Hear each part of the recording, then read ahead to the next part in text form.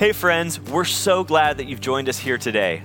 My name's Kevin, and I'm one of the pastors here at Friends Church in Orange. And whether you're watching this message online or listening to it in your car or on a run or wherever you are today, it's our hope that the words that are shared, that the message of God that is shared in this message will give you hope, life, and encouragement as you seek to live faithfully for Jesus in the midst of your world. If you'd like to connect with us, you can do so by going to our website. We'd love to meet you, we'd love to connect with you, and we'd love to serve you in any way we can.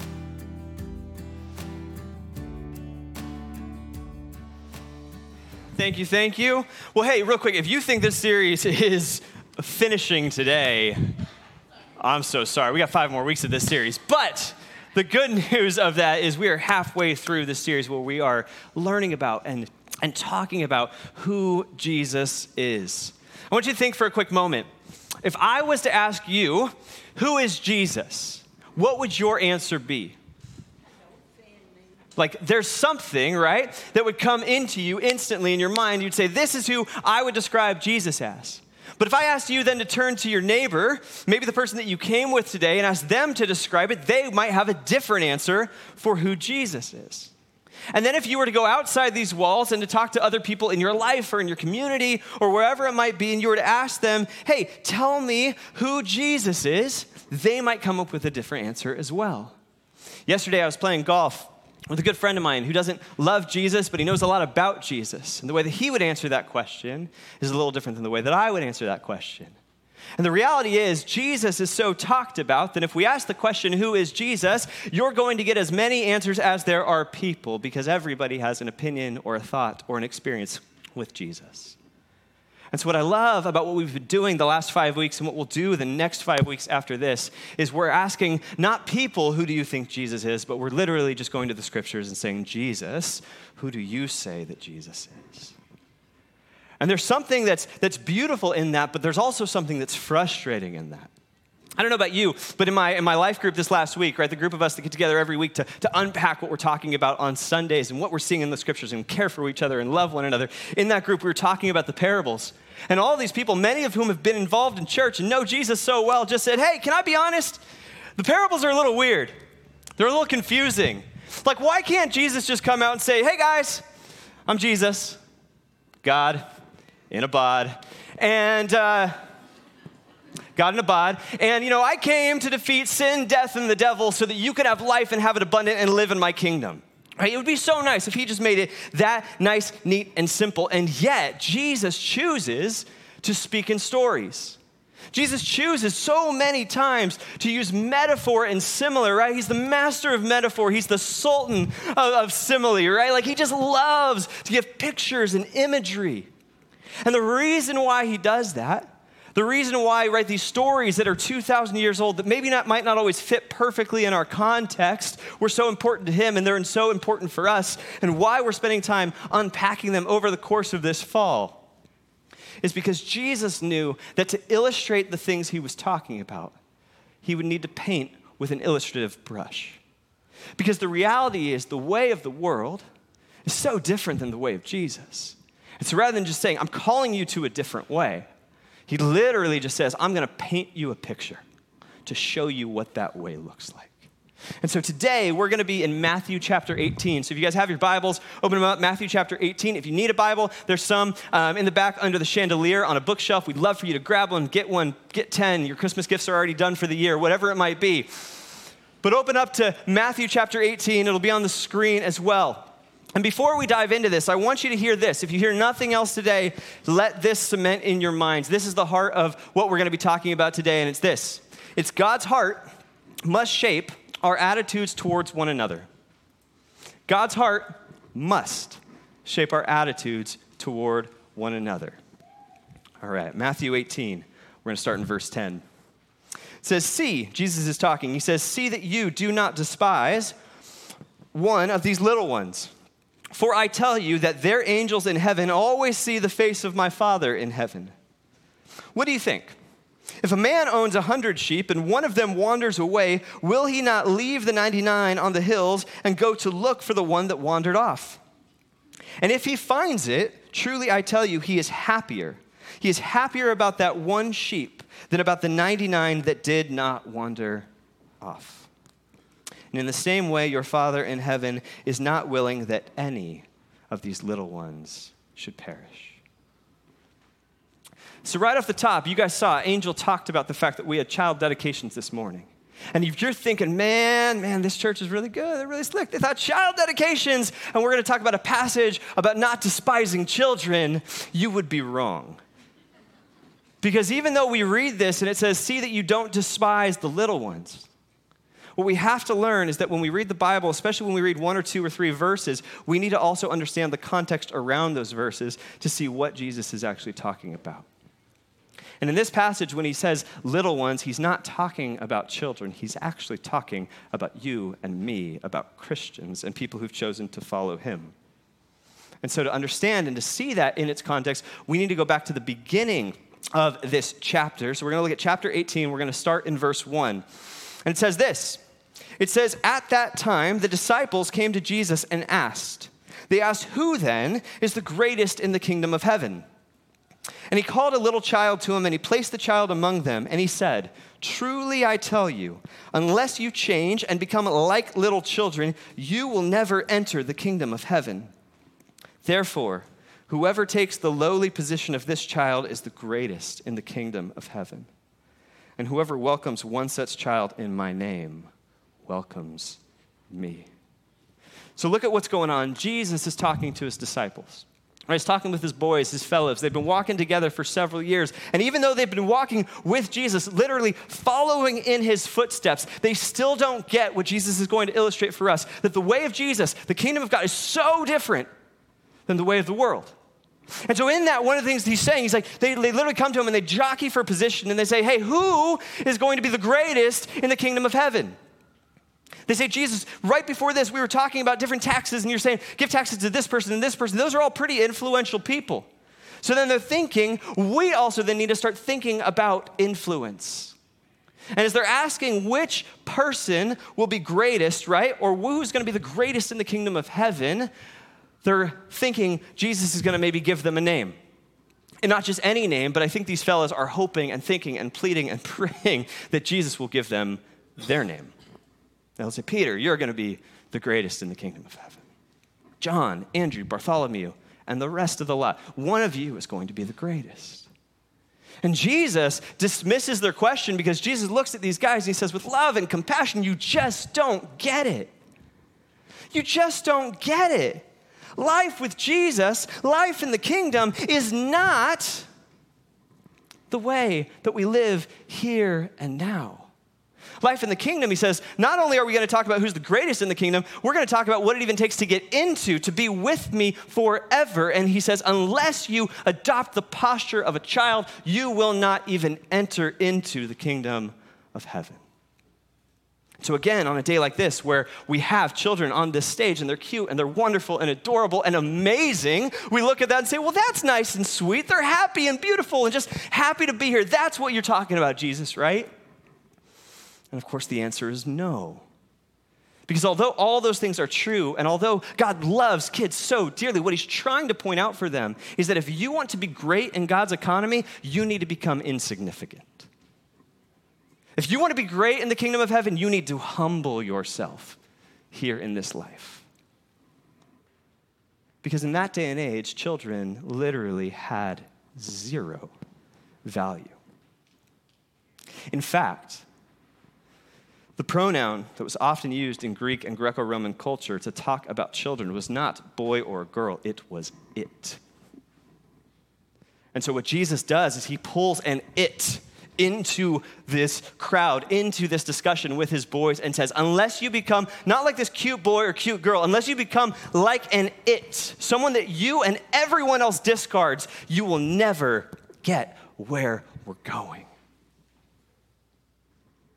My wife and I have been married for 3.5 years.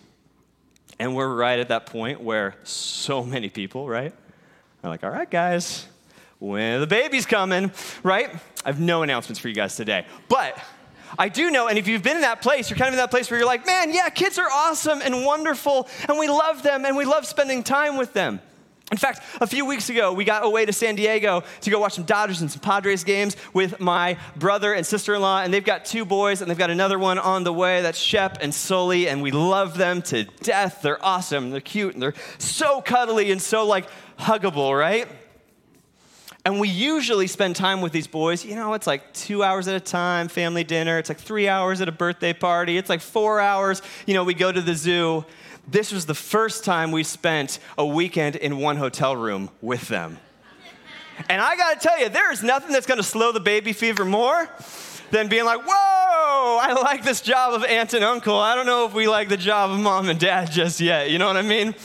Right? And because you see just how wonderfully cute they are so needy, and they're so dependent, and they're constantly just reaching for and screaming for and wanting all these different things from their mom and their dad. And why? It's not a bad thing. That's literally what babies do. And kids know that they're so dependent on mom and they're so dependent on dad. And what Jesus illustrates for us through this example of children is that if you want to understand who Jesus is, if you want to live into the kingdom of God, then you need to adopt the posture of humility that kids have. Because like I've said a few times already, the way of Jesus is radically different. It's radically different than the way of the world. And on one hand, you hear a statement like that, the statement of the kingdom of God or the way of Jesus is radically different. And you say, well, no, duh, I totally get that. I totally understand that. That makes so much sense in my mind. When you talk to people who maybe are on the fence about, well, should I follow Jesus or not, one of the things they will often say is, I think Jesus is cool, but I don't know how this is going to change everything that I experience on a day-to-day basis.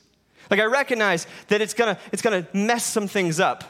I'm not going to get to go to brunches early on Sundays, and then God's maybe going to call me to things like holiness and righteousness and giving my life away. But that's true too, right? And so we know that we read a statement like this, the way of Jesus is radically different, and we say, yeah. But then, and this is something God was convicting me in this week, was the question of, okay, I know that, but as someone who chooses to follow Jesus, do I actually live like it? Do I really live like it? Let me ask you. Jesus calls you to live differently. Jesus calls you to live in a world of we instead of me. Jesus calls you to live in a world of lifting others up instead of yourself. Jesus calls you to lower and humble yourself instead of fighting and clawing for status or whatever. And yet, even though you know that, do you allow it to permeate your heart so much that you see it out in the world? And then the scarier question, do you allow it to permeate your heart even here with the community of believers? Right? Even though we are called to live differently, and the way we live differently should first be displayed here in the church so it is a beautiful picture and a witness to the world of that's what community is like. That's what a lack of selfishness looks like. That's what unity looks like. That's what okay, they're doing it differently. But so often we bring the thoughts and the processes of the world into the church. And even though we say, we love Jesus, we say, yeah, but I'm going to get mine. Yeah, but I'm not going to sacrifice my life because I like the idea of Jesus being a personal savior, but I don't like the idea of Jesus being my king. Jesus, I live in a democracy where I get a vote.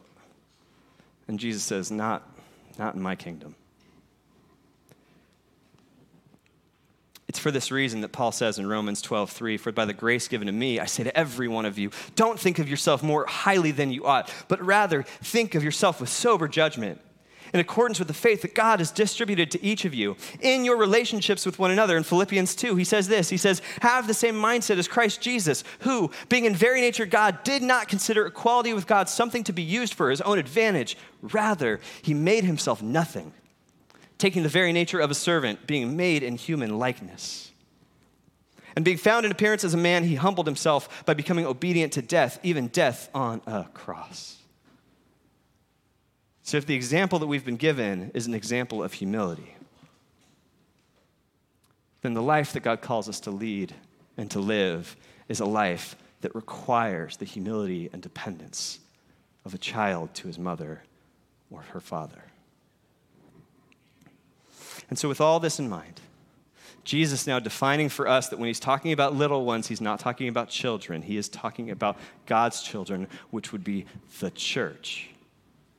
he huddles up his boys, he huddles up his disciples, and he has a little bit of a family chat. And Jesus gives us a perfect glimpse into some pretty good parenting. Let's go back. Matthew 18, verse 10, it says this. It says, see, or Jesus says, see, that you do not despise one of these little ones. For I tell you that their angels in heaven always see the face of my Father who is in heaven. What's he saying? It's pretty clear. See to it.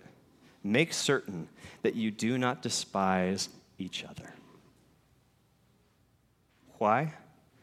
Because every single person matters so deeply to God that there are angels in heaven who are ministering on their behalf, who are praying for every single person who knows Jesus.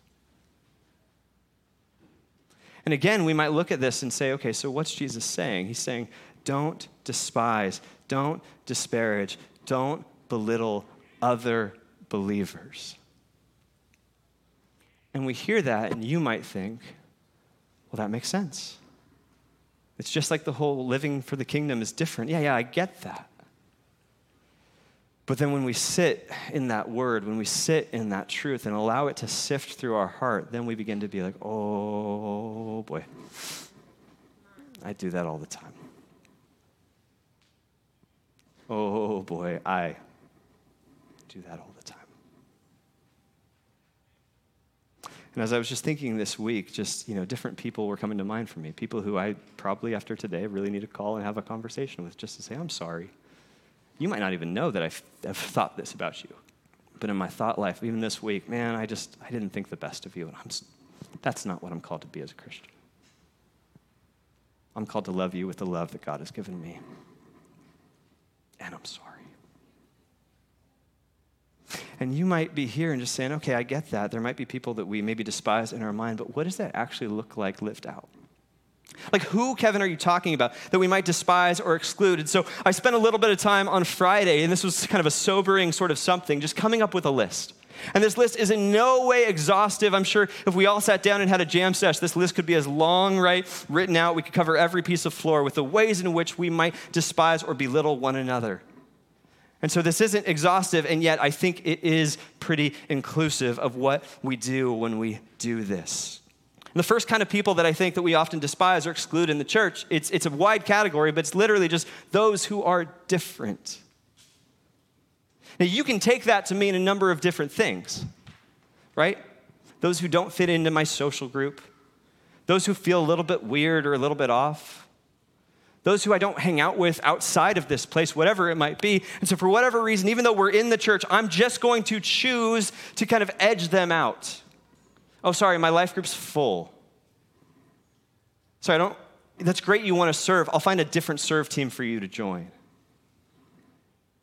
Hey, I get that you need something, but I'm sure someone else can do it. Why? You're just a little different.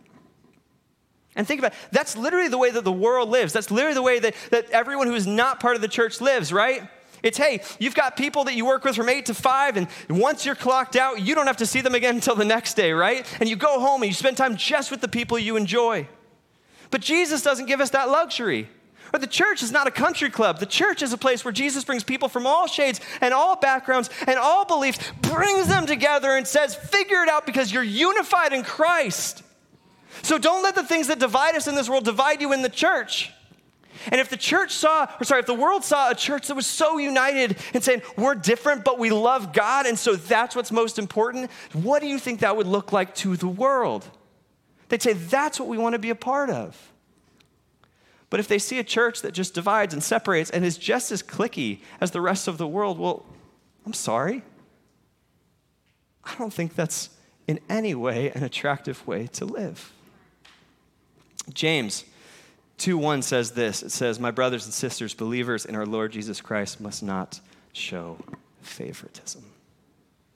He goes on right after that to share a little bit of a story. He says, suppose someone comes into your assembly. Suppose someone comes into church, right?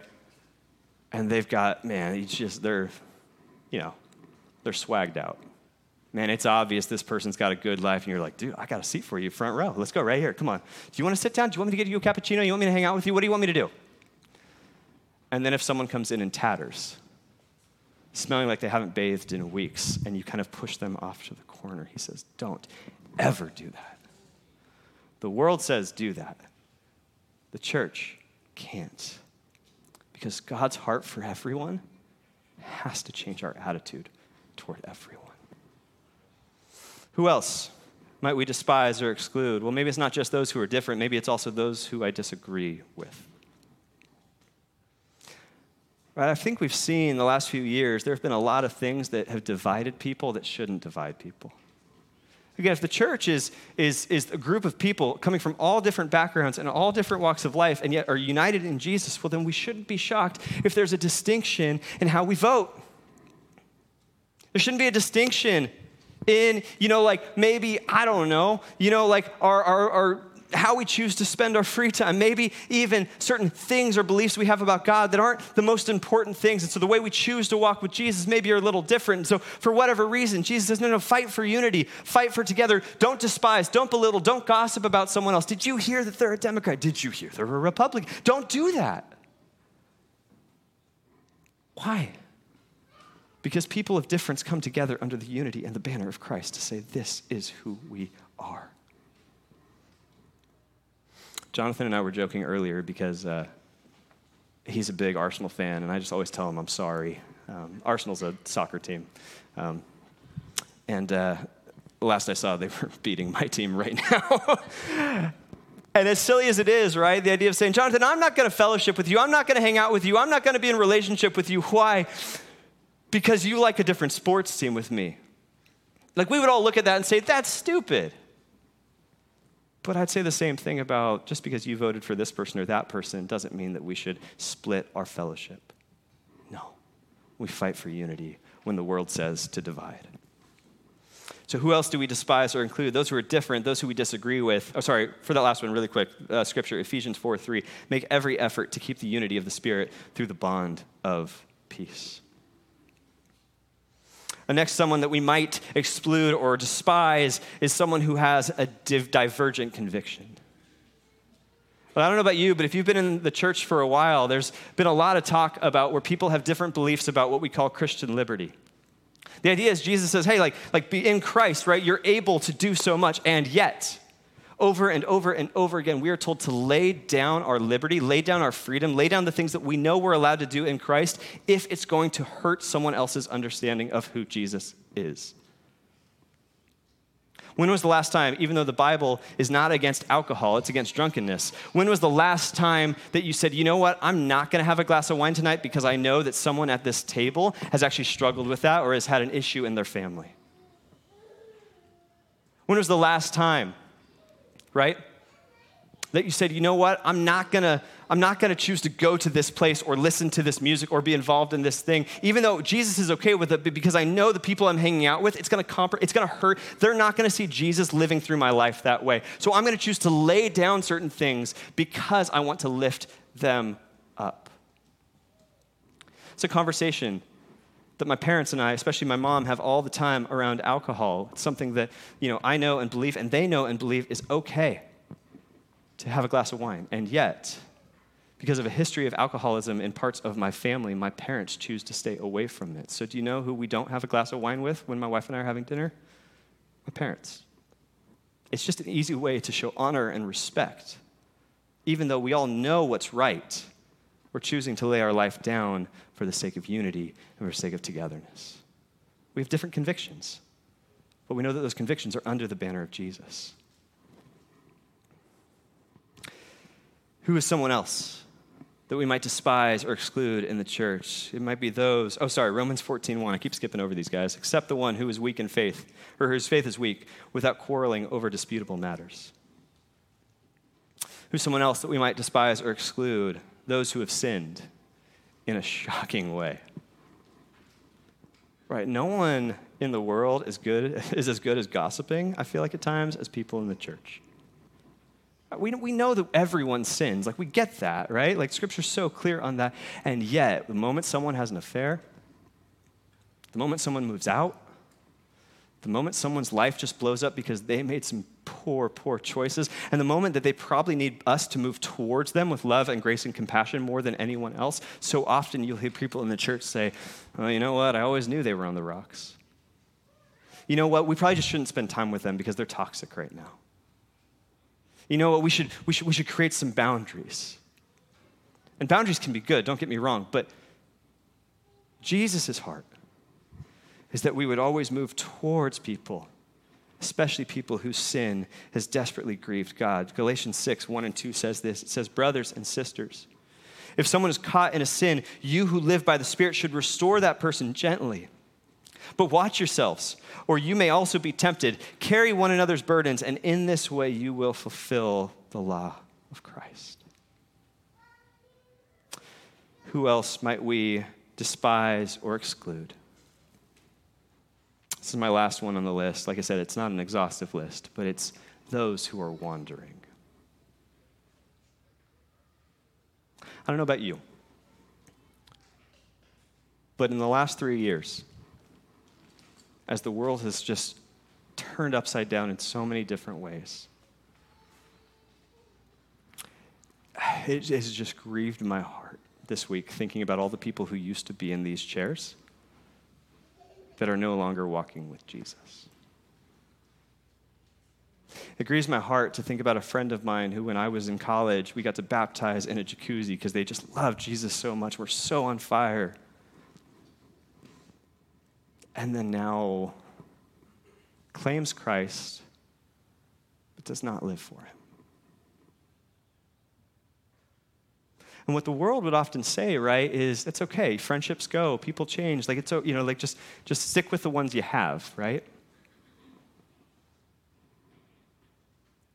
But Jesus loves deeply and dearly those who have gone astray. And that's why Jesus tells this parable. What do you think? If a man owns 100 sheep and one of them wanders away, will he not leave the 99 on the hills and to go and look for the one that wandered off? And if he finds it, truly I tell you, he is happier about that one sheep than about the 99 that did not wander off. In the same way, your Father in heaven is not willing that any of these little ones should perish.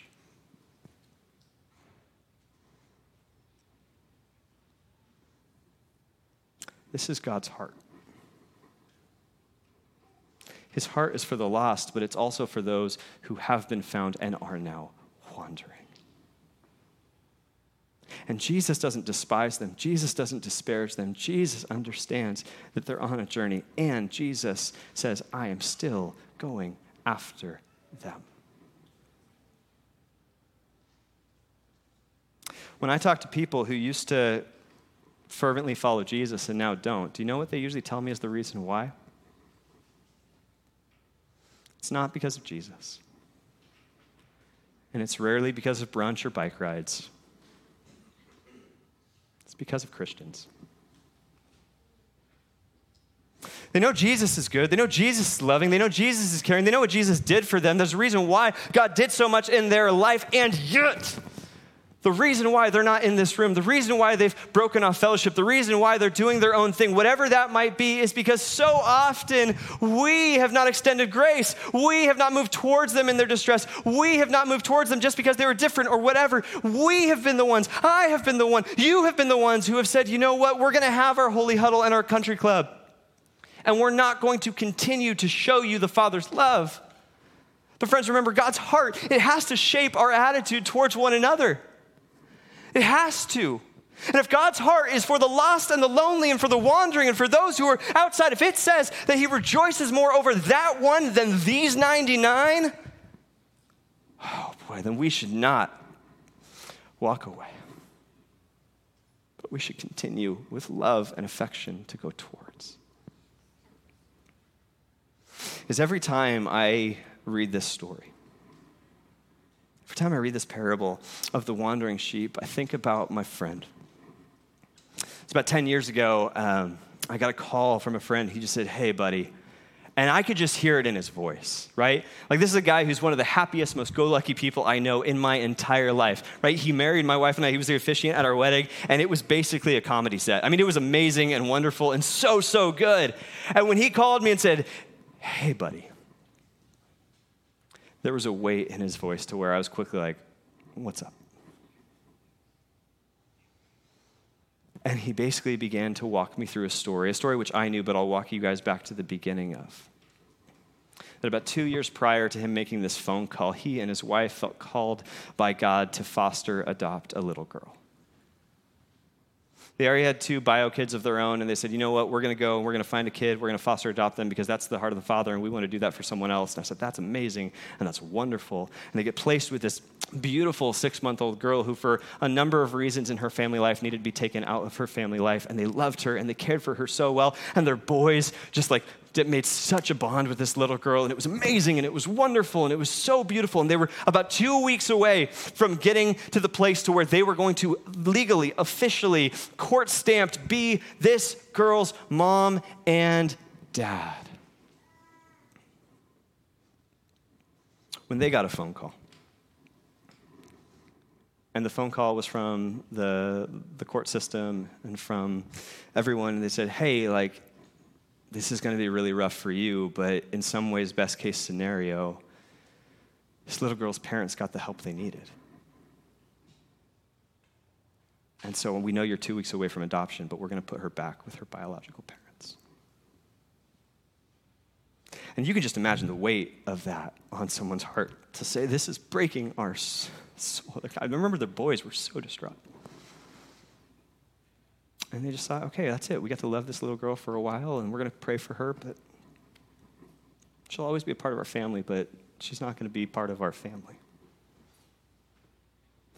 And then a few months later, they went through the process again and started the process of foster adopting another little girl. And while that process was going on, my friend got a phone call. And a phone call said, "Hey, your daughter, the one that was almost your adoptive daughter, is back in the system. Mom and dad aren't doing good." But if you know the way the foster care system works, you don't go back to the home that you were in right before you left. You just go back into the system. And so my friend calls me and he says, "Hey, buddy, I need you to fill in for me at something next week because I am going to do whatever it takes to get my little girl home." And he did. And every time, they live in Palm Desert now, I don't see him often, but every time I'm on Instagram and I just see pictures of this little girl who's in middle school now, I just look at her and say, that's the heart of Jesus. If you're part of the family, you're part of the family. And so even if you wander away, Jesus goes after you. God's heart must shape our attitudes towards one another. And I don't know where you're at today, but I know as I have let this passage just sift through my soul, just a few things have come to mind. The first has been all the ways that I have maybe disparaged, despised, even in my own head, other believers. And I have just had a week of repentance.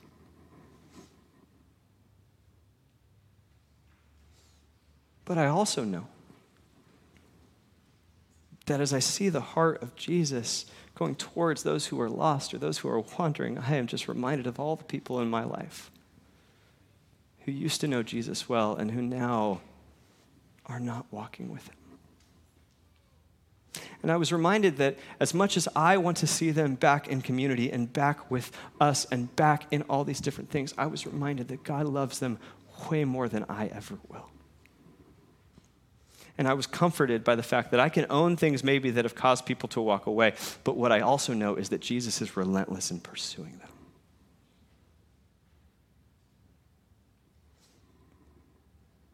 And so for all of us here today, we're going to take just a little bit of time to sing a song that's known by so many of us. And even if you don't know it, just let the words of it kind of come over you. But as we sing this song, I want you to think through, man, maybe there's someone, maybe someone is just right in the front of your mind that you're saying, wow, I have in my heart or with my words or my actions, I have excluded them. I have not shown the heart of Jesus to them. My attitude has been more like the world than it has been about Jesus. I haven't adopted the humility of a child. I've looked out for myself and not for them. And so maybe there's someone, you may be in this room, maybe that you need to, after the service, make a phone call to just say, I am sorry, will you forgive me? Maybe there's also someone in your life, it could be a child, it could be a parent, it could be a sibling, it could be a spouse, that knows who Jesus is, but they're not walking with him.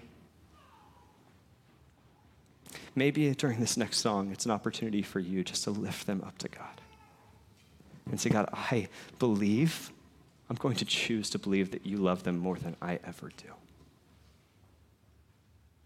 I'm going to trust that you are chasing them down.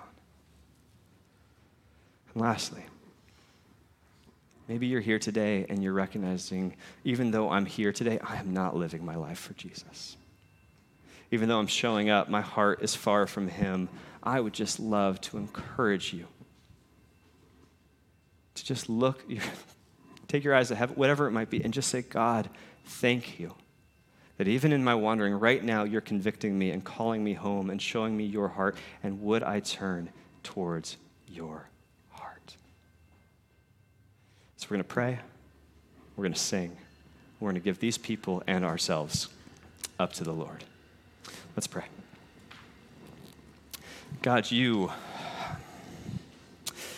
read in John that you are the good shepherd. And we read in Luke that you go after those who are truly lost. And we read here in Matthew that those who wander aren't far from you. So God, today, would you convict us? God, today, would you help us to become a community that does not despise, but lifts up? And God, would you, in your loving, pursuant grace, go after the people who even we have not shown your love too well. God, thank you that your love is overwhelming. It's never ending.